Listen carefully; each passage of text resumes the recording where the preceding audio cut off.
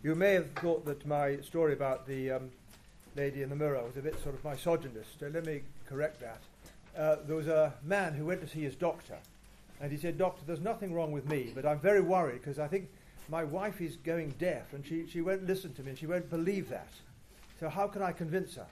So the doctor said, "Well, this evening, stand a long way away from her, ask her a question, and then when she doesn't answer, take a step forward and go on till she hears you." So that evening, he took about 10 yards away and said, "What's for supper?" Silence. "What's for supper?" Silence. "What's for supper?" Silence. "What's for supper?" Silence. "What's for supper?"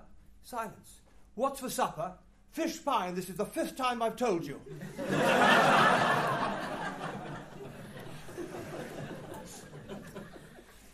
We've given this title for Chapter 2, City Without Walls, and I want to plug again Vaughan Roberts' book on God's Big Plan, and just remind you of the storyline of the Bible.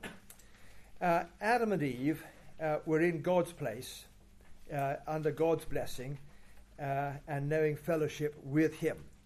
And that was all lost through the rebellion, and they were kicked out of paradise and from God's presence. And the whole of the rest of the Bible, from Genesis 3:15 onwards, is all about God's rescue operation. And it ends up to Revelation 21 and 22, where paradise is restored. But before that happens, what God does is to provide a scaled model, a sort of prototype. I was in Germany back in February or March, I think, and I got my host to drive me to the Mona Dam, where there were the dam busters. And if you've seen the film, you'll remember that Barnes Wallis, the scientist, saw some children skimming stones over the water so that they bounced. And he had the idea that it might be possible to produce a bomb like that. So he had a sort of scaled model in a sort of hangar in London, where there were golf balls going along at a certain height, at a certain speed, until he worked out, how fast they had to go and at what height. A scaled model. And that's what happens in the Old Testament. God is going to produce this scaled model. And it begins with a promise to Abraham, a quad promise. I'm going to give you a people, going to be the Hebrews, and that's just about achieved by the end of Genesis. You're going to have a place, that is the land of Canaan. Joshua takes them into Canaan. You're going to have a king who's going to reign for you and be a blessing to you, and you're to have my protection and be a blessing to other people. And the covenant is very simple, got 2 clauses. I will be your God, you will be my people. And the purpose is that others should look at the Hebrews and say, how fortunate they are to have a God like that, so that they are attracted to him. So that was the model. They had God's people, the Hebrews, in God's place, Canaan, under God's king, who was both a blessing and the ruler. And that was just the model. And the model had to be destroyed, otherwise people will think that the model is the real thing. This is why the temple had to be destroyed. The temple was a picture of God's presence, but it wasn't actually God's presence, so it eventually had to be destroyed. The same thing has to happen to marriage. Now, marriage is one of the greatest pictures of the relationship that God wants to have with his people, but it is a picture. It's the most wonderful picture. But all marriages actually come to an end unless there's the tragedy of both being killed in a car accident. One or other dies first. So all marriages come to an end. Otherwise, people will think that this wonderful, wonderful picture is the real thing. Actually, it's pointing to the greater thing, the bridegroom of the Lord Jesus with his bride, the church. So the model had to be destroyed, and the children of Israel go into exile. We were reading about that earlier on, the captivity in Babylon. But the prophets go on prophesying. And you'll know that prophecy in the Old Testament has 3 fulfillments. You know, if you look at a range of mountains, they all look at the same place. And then you get to one, you find the mountains behind that, and then mountains behind that. So the prophets have 3 fulfillments. The first is this going back to Jerusalem, the return from exile. And they began rebuilding the temple, but it was a feeble affair. It wasn't anything like the temple that Ezekiel had promised, so much so that the older people who remembered Solomon's temple, that they blubbed. This isn't it. But they did return. The second installment was the coming of the Lord Jesus. And the Hebrew Bible has Chronicles as its last book, part of the writings. You know that the Hebrew Bible has the Pentateuch, the former prophets that we think of the history books, the latter prophets, and then the writings. That would include Psalms, Proverbs, Job, Daniel, and Chronicles. And Chronicles ends up with the people still in exile, which explains why at the beginning of all four Gospels you have the quotation from Isaiah, prepare the way of the Lord, a voice of one crying in the wilderness. Now, this promise that was made by Isaiah is now about to be fulfilled as the Lord Jesus comes. So that's the second fulfillment. The Jews getting back to Palestine as a result of the Balfour Declaration and then 1947 and 1967 is not the fulfillment of the promise. I personally think it's good that the Jews should have a homeland, but that is not actually the fulfillment of God's promise. So nowhere in the New Testament is the land thought of as the fulfillment of the prophecy. But that's the second installment. The third installment is the coming of the Lord Jesus, when paradise will be regained. And when you come in a couple of weeks' time to Advent, you know that Advent isn't about preparing for Christmas, it's preparing for the coming. That is the return of the Lord Jesus. In the New Testament, it's not known as the second coming, it's just known as the coming. And that's when everything will be fulfilled. People may ask, what about the Jews? Well, there may be a turning to Christ on the part of Jews. That may be an implication of Romans 9 to 11. Whatever else we say is that the Jews are still beloved for the patriarch's sake. So they should be very high up on our agenda of evangelism. And that may be of special importance to you folk living in Hampstead. You have a great desire to see Jewish people turn to the Lord Jesus. They're still beloved for the patriarch's sake. And there is no place for any form of anti-Semitism. But we're still waiting for that full fulfillment. The Puritans used to talk about the kingdom of grace and the kingdom of glory.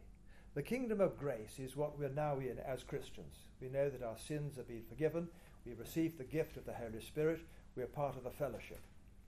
But we await the kingdom of glory. We're going to be touching on that in a moment. Or as they used to put it, we are in via, on the way, but not yet in patria, that is our homeland. And this is what Zechariah is going to talk about in chapter 2. So what is it going to be like? And I want to say initially that it's important for people to think about where we're going. Some people say, oh, if you're always thinking about that, you'll be so heavenly minded that you're no earthly use. Well, that's not true. Lord Shaftesbury said that he couldn't think of a waking hour when he didn't think about where he was heading, the kingdom of glory. And he was a terrific earthly use. I mean, his social legislation, the Factory Act and so on, were tremendous. So almost the more he contemplated where he was going, the more use he was and the more he cared for the people around him. So what's it going to be like? Well, first of all, we read that it's going to be a vast multinational gathering. You see that in verse 4. Run, say to that young man, Jerusalem shall be inhabited as villages without walls because of the multitude of people and livestock in it. And it's repeated in verse 11. And many nations shall join themselves to the Lord in that day and shall be my people. I'll dwell in your midst, and you shall know that the Lord of hosts has sent me to you. This is actually the third vision. There's a surveyor going round to help them with the rebuilding of the walls, because in those days cities must have walls. If you go to some places in Spain and the south of France, you find a Bastide, sort of still walled cities. I think the only one in England is Blancheland. But there was a time when every city had to have a wall. But this city is to be without walls because it's so immeasurably large. The Great Wall of China, Mr. Trump's wall, wouldn't have been big enough to enclose it all. It's going to be so enormous. And what Zechariah is saying is, look, you're restricted in your vision. You're maintenance-minded rather than mission-minded. It's going to be a vast multinational gathering. Multinational. And that's what I noticed at St. John's. Multinational. And it's going to be absolutely vast. You need to think big. Bill Gates, I read somewhere that he earns £1,000 a second. I don't know whether that's true, but he has a big vision. He wants a vision. His vision is that there should be a computer in everybody's home. Well, he hasn't met me, because that's not going to take place there. But anyway, he's got a big vision. And Zechariah is saying, look, think big like that. The Church Pastoral Aid Society used to have as its mission the gospel to every man's door. I've been listening to a chap called Mike Reith, who's started a new church in Dagenham. He is visiting every single home, thinking big. And not only large, but multinational. It's for the whole world. Are you familiar with the Yalta Conference, when Roosevelt, Stalin and Churchill met down in Yalta, I think 1944, really to sort of divide the world after the end of the Second World War. But there's been no Yalta Conference for God. It's not as if he's given the Muslim world to Muhammad and China to Confucius. No, it all belongs to him. It's for everybody. It's going to be a vast multinational congregation. And I think we need to be challenged by Muslims, because they've got this vision, haven't they, of winning everybody for Islam. But actually it's going to be a multinational congregation of all nations for the Lord Jesus Christ. And so what does he say? Verse 6 and 7. Up, come, flee from the land of the north, declares the Lord, for I spread you abroad as the four winds of the heavens. Up, come, escape to Zion. This vast national, multinational gathering. Come, make sure you're part of it. And we want to go around Hampstead and other places saying, come, this is for you. It's for everybody. Secondly, there's going to be the divine protection on the way. God is going to look after his people. Verse 5. I will be to her a wall of fire all around, declares the Lord, and I will be the glory in her midst. In Via, on the journey, I will be with you. Now, there are going to be battles and hardships, so that a little bit later, Nehemiah and Ezra in Jerusalem, and they have tremendous problems with Sanballat and Tobiah and others. And it's also the history of the Christian church. There's been lots of opposition. Did you ever read Killing Fields, Living Fields? Story of what happened in Cambodia. 30% of Cambodians were killed, and 90% of the Christians. There was huge persecution, and we're never told that that won't be the case, although there will be some sort of protection. When Calvin had his seminary in Geneva, a number of French pastors came to be trained there, and once they were trained, they went back into France. And the average life expectancy of those pastors was 6 months before they were executed. And we had speaking to us once a man called Richard Pratt, who's on the faculty of a very fine seminary in the United States. This is about 5 years ago. But 5 years ago, he said, this seminary's been going for 35 years, and to our shame, we haven't produced a single martyr. So he recognizes that there are going to be martyrs. And yet there's going to be protection. So he talks about the apple of my eye. Verse 8. For thus says the Lord of hosts, after his glory sent me to the nations who plundered you, for he who touches you touches the apple of his eye. Now, I don't know you realise, medics will help me on this, but our eyes are one of the most protected parts of our anatomy. There are eyebrows and eyelashes and tear ducts and so on. And if you've seen pictures of miners coming out from a coal mine, they're covered in mire and grime, but their eyes are clear because they are protected. And what the Lord God is saying here, I will keep you as the apple of my eye. He says the same in Deuteronomy 32. Again, for your notes, 32, 9 to 11. But the Lord's portion is his people, Jacob his allotted heritage. He found him in his desert land, in the howling waste of the wilderness. He encircled him, he cared for him, he kept him as the apple of his eye.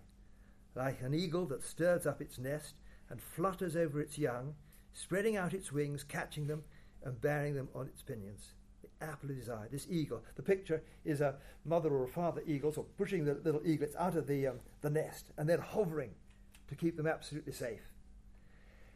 And it's a word that's only used one other place in the Bible, and it's used in Genesis 1, where we read of the Holy Spirit hovering, protecting. So Genesis 1 begins with God the Creator, who is the Almighty Creator, the Holy Spirit, who is the God who cares and loves and protects. Indeed, the Father does that as well, and the God who speaks. So you've got a great doctrine of God right in the opening words of Genesis. But here, the only other place, this word of gentleness. 1572, the St. Bartholomew Day massacre, the night of August the 23rd, 24th. Catherine of Medici, who was the sort of Jezebel of France, the Lady Macbeth, lured all the Protestant leaders to Paris because of Admiral Coligny and had them massacred. And I think it was Theodore Beza, who was Calvin's successor, confronted the King of France and said, let me tell you, Your Majesty, that the Church of God is an anvil that has worn out many hammers. Yes, they're going to be hammers, but they're going to be worn out because there is the promise of ultimate victory. That's the glorious way in which the Acts of the Apostles ends. Acts of the Apostles, I think, is the one triumphalist book in the Bible. And you remember how it ends. He lived there 2 whole years, this is Paul, at his own expense, and welcomed all who came to him, proclaiming the kingdom of God and teaching about the Lord Jesus Christ with all boldness and without hindrance. He may have been in prison, but the word was not bound. And that's the triumphalist approach. Now, worldwide, we're seeing that. We don't really see it in Western Europe, but elsewhere. Andy Lines, who runs Crosslinks, told me the other day that there's a big turning to Christ in Saudi Arabia. In Nepal, there was just a few decades ago, just a handful of Christians. Now you're as likely to see a church as a Buddhist temple. In Iran is the country that is proportionately seeing most converts to Christianity. And of course, the wonderful thing is that with these immigrants, they're coming to this country and they're hearing the gospel here. In China, there are more Christians, I think, just about, than members of the Communist Party, and it's growing. Richard Bewes tells the story of an African pastor who went to the local radio station and said, look, I'd love to have a slot to preach the gospel to the neighbourhood. And they said, well, the only slot we've got is between 5 and 6 in the morning. He said, well, OK, I'll do that. So for several weeks, he preached his heart out on this radio station between 5 and 6 in the morning. And then after several weeks, he said, look, I don't suppose anybody's been up early enough to listen to this, but if anybody has been up and listened to it and has been helpful, come round to my place for coffee next Saturday. 120,000 turned up. And I said to Richard, when I told the story, I reduced the numbers, that I said to Richard, that can't be true. He said, Africa, that's the sort of thing that happens. So worldwide, things are happening. They look pretty grim in Western Europe, which is why we need to be prayerful and active. So, the Lord is King, lift up your voice. That's the cry, because so exciting things are happening. Lift up your voice and sing. And then, thirdly, not only divine protection on the way, but the glorious presence of the Lord. Sing, verse 10. So we're to sing and rejoice, O daughter of Zion. For behold, I come and will dwell in your midst, declares the Lord. And many nations shall join themselves to the Lord in that day, and shall be my people. And I will dwell in your midst, and you shall know that the Lord of hosts has sent me to you. And the Lord will inherit Judah as his portion in the Holy Land, and will again choose Jerusalem. Be silent, all flesh, because the Lord, for he has roused himself from his holy dwelling. What was lost in Eden, that is the presence of the Lord God, walking with Adam and Eve in the cool of the day, was lost. You know that there are people who say that all over the world, men and women are looking for God, and God is hiding. He's a big tease. But actually the story of the Bible is that God comes looking. Adam, Eve, where are you? The Lord Jesus described himself as the good shepherd who looks for his sheep. So, but that was all lost. But now it's going to be restored. The tabernacle that they built in the wilderness was near the people of God, but not actually in their midst, because they had, with the golden calf, they had violated him.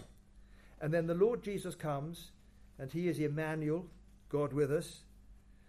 But then the Lord Jesus goes away. And the state of this world at the moment is, in one sense, the king is absent. But by his Spirit, he is with us, giving us a foretaste. And then one day, the greatest wonder of heaven will be to see him, to be restored to that intimacy that Adam and Eve had and that the apostles had with the Lord Jesus. There are 10 top books that I want all Christians to read. And number one is Pilgrim's Progress. And you may remember that Mr. Standfast, just before he dies, treads into the water, the river. I am now going to see that head that was crowned with thorns, and that face that was spit upon. I have formerly lived by hearsay and faith. Now I shall live by sight. Here and now, it's as though we've got a pen friendship with him. He speaks to us, his letter to us, his scripture. We speak to him on the phone as we pray. But we don't actually see him. But one day we will. So that, is it The Last Battle? C.S. Lewis says they say to the children, term will be over, holidays have begun, and every day will be better than the one before. That's what we look forward to.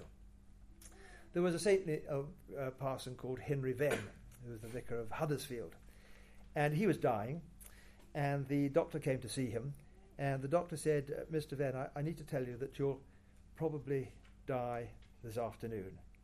And Henry Venn was so excited that he lived for a further fortnight.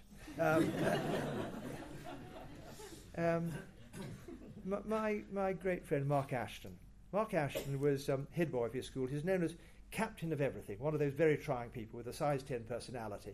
He was a sportsman, he was a scholar, and he was a leader. In his gap year, he went off to Pakistan. I think he ran Pakistan for a year. That sort of size 10 personality. He became a Christian at the beginning of his second term at uni, and I got to know him quite well.